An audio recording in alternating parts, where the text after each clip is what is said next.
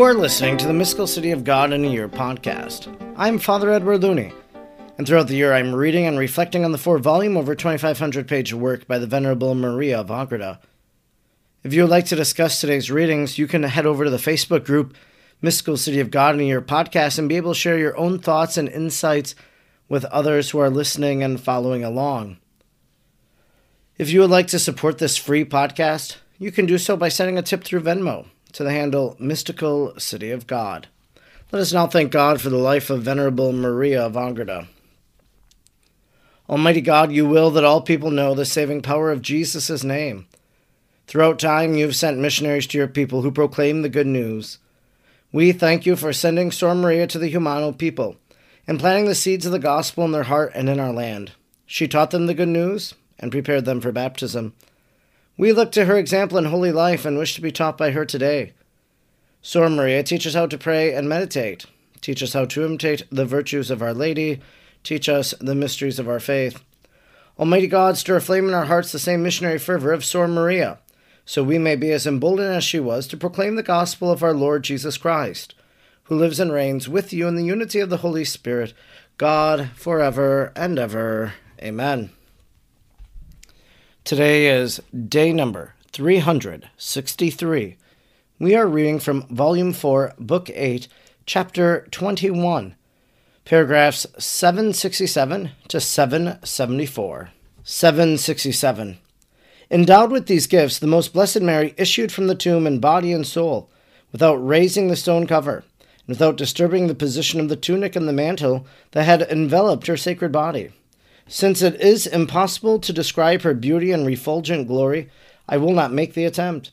It is sufficient to say that just as the Heavenly Mother had given to her divine Son in her womb the form of man, pure, unstained, and sinless, for the redemption of the world, so in return the Lord, in this resurrection and new regeneration, gave to her a glory and a beauty similar to his own.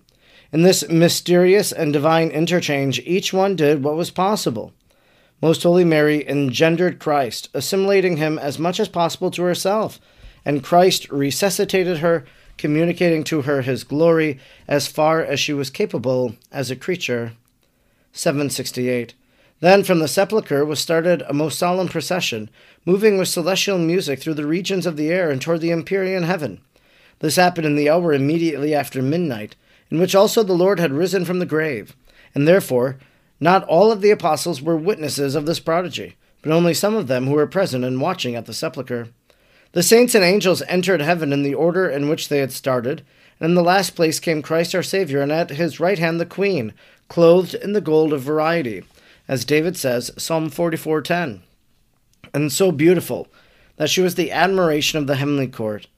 All of them turned toward her to look upon her and bless her with new jubilee and songs of praise. Thus were heard these mysterious eulogies recorded by Solomon. Come, daughters of Zion, to see your queen, who is praised by the morning stars and celebrated by the sons of the Most High. Who is she that comes from the desert like a column of all the aromatic perfumes? Who is she that rises like the aurora, more beautiful than the moon, elect as the sun, terrible as many serried armies? Who is she that comes up from the desert, resting upon her beloved and spreading forth abundant delights? Canticle 3, 6-9, 8, 5. Who is she in whom the deity itself finds so much pleasure and delight above all other creatures, and whom he exalts above them all in the heavens?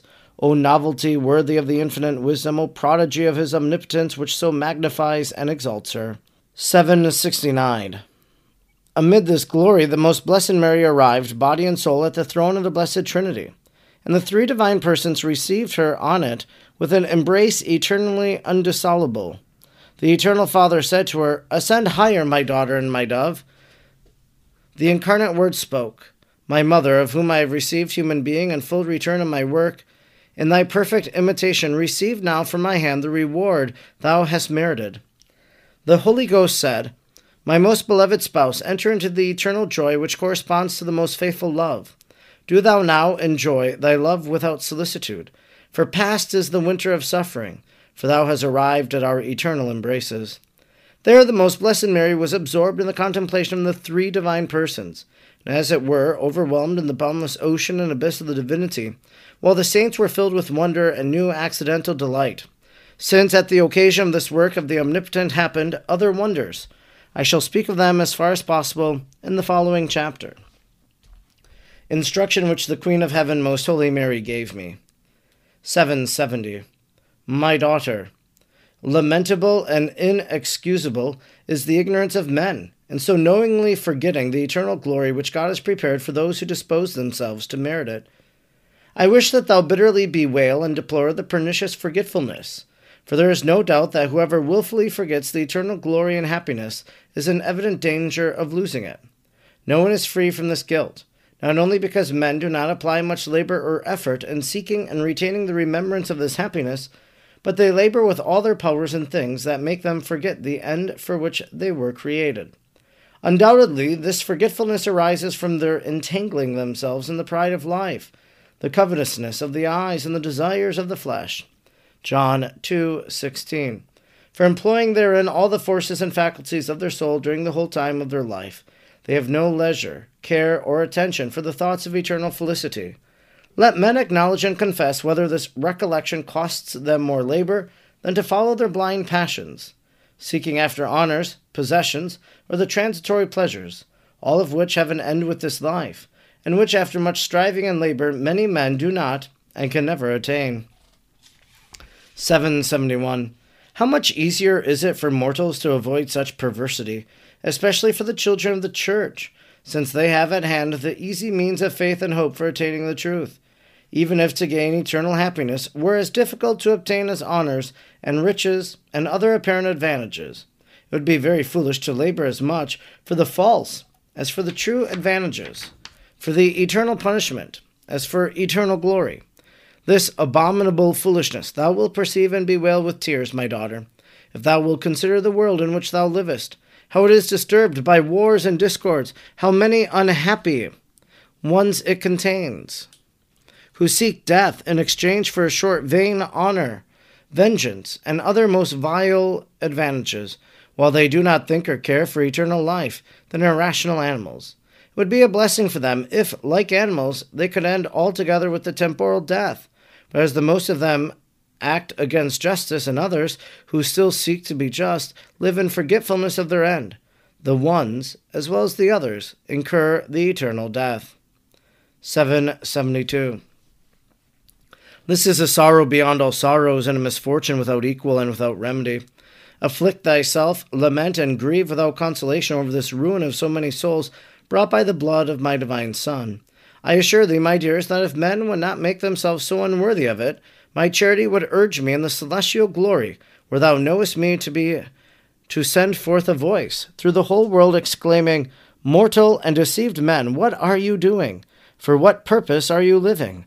Do you realize what it is to see God face to face and to participate in his eternal glory and share his company? Of what are you thinking? Who has thus disturbed and fascinated your judgment? What will you seek if once you have lost the true blessing and happiness, since there is no other? The labor is short, the reward is infinite glory, and the punishment is eternal. 773. In connection with this sorrow which I am trying to excite in thee, seek to labor assiduously in order to evade the danger.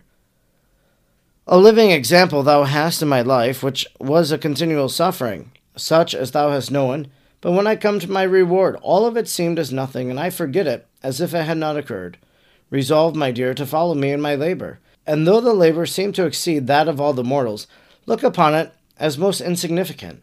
Let nothing seem to thee difficult or hard or bitter, even to passing through fire and sword. Extend thy hand to great things, and shield thy domestics and senses with double vestments. Proverbs 31:19-21, against hardships and sufferings to the utmost of their powers. At the same time, I wish thee to be free from another error, that of men who say, Let us secure salvation. Greater or less glory does not matter. We shall all be together in that life. By this false principle, my daughter, eternal life is not made secure, but rather put at hazard, since it arises from great foolishness and want of divine love. Who seeks to make such a bargain with God, offends him, and tempts him to permit such souls to live in continued danger of perdition. Human weakness always tends to do less good than it desires to do, and when this desire is small, then it will execute very little, and hence risk losing all. 774. He who contents himself with the mediocre or lowest in virtue always leaves in his will and in his inclinations an opening for earthly affections and love of passing things. Such an opening is contrary to divine love, and therefore unavoidably causes the loss of the latter and the ascendancy of the former. When the creature resolves to love God from all its heart and with all its powers, as he commands, God overlooks its human defects and shortcomings, and is pleased with the resolve to reap the highest rewards. But to despise them or willfully undervalue them shows not the love of children or of true friends, but the base fear of slaves who are content to live and be let alone. If the saints could return to merit some additional degree of glory by suffering all torments to the day of judgment, they would doubtlessly return, because they have a true and perfect knowledge of the value of the reward, and they love God with a perfect charity. It is not proper that this privilege be granted to the saints, but it was conceded to me, as thou is recorded in this history, and my example confirms this truth. It also reproves the foolishness of those who, in order to avoid suffering on the cross of Christ, are looking for a curtailed reward, one which is contrary to the inclination of God's goodness, and contrary to his desire of seeing souls multiply their merits and gain copious rewards in the eternal felicity. This concludes our reading today for day number 363. We've been reading from Volume 4, Book 8, Chapter 21, paragraphs 767 to 774. Well, today then we really see the Assumption of Our Lady, that we see that she is taken into heaven, that there's this procession in eternal glory. And one of the things that I find peculiar, and I'll be interested to see if it's in tomorrow's reading, is that according to some traditions, the dormition, or the death of Our Lady, that after 3 or 4 days they went to the tomb, the apostles, they opened it and they saw that her body wasn't there. And so we have not yet had that recounting of that part of the story of Mary's death, which is given to us by some of the Eastern writings of the Church. I think one thing that bears repeating today is this. It's from paragraph 773. At the same time, I wish thee to be free from another error, that of men who say, let us secure salvation, greater or less glory does not matter, we shall all be together in that life. By this false principle, my daughter, eternal life is not made secure, but rather put at hazard. Now, I was trying to understand what she might be saying here. Again, listen to it. At the same time, I wish thee to be free from another error, that of men who say, let us secure salvation, greater or less glory does not matter, we shall all be together in that life. I think maybe there's two things that it's getting at. The first would be the idea of, well, let me just do as little as I can and I will just barely scrape by and get into the kingdom of heaven. Well, salvation is not secured. That's what Maria of Agreda is saying. But I also wonder if she's saying that people have the assumption, too, of eternal life, that their salvation has already been secured and that they need not worry. Well, we should always worry. We should always worry about the state of our soul and our relationship with God, so that, yes, at the end of our life, we can enjoy the beatific vision. She concludes in paragraph 774 by saying that the saints would come back to do more suffering in order, because of the day of judgment. They would doubtlessly return, she says, because they have a true and perfect knowledge of the value of the reward, and they love God with a perfect charity.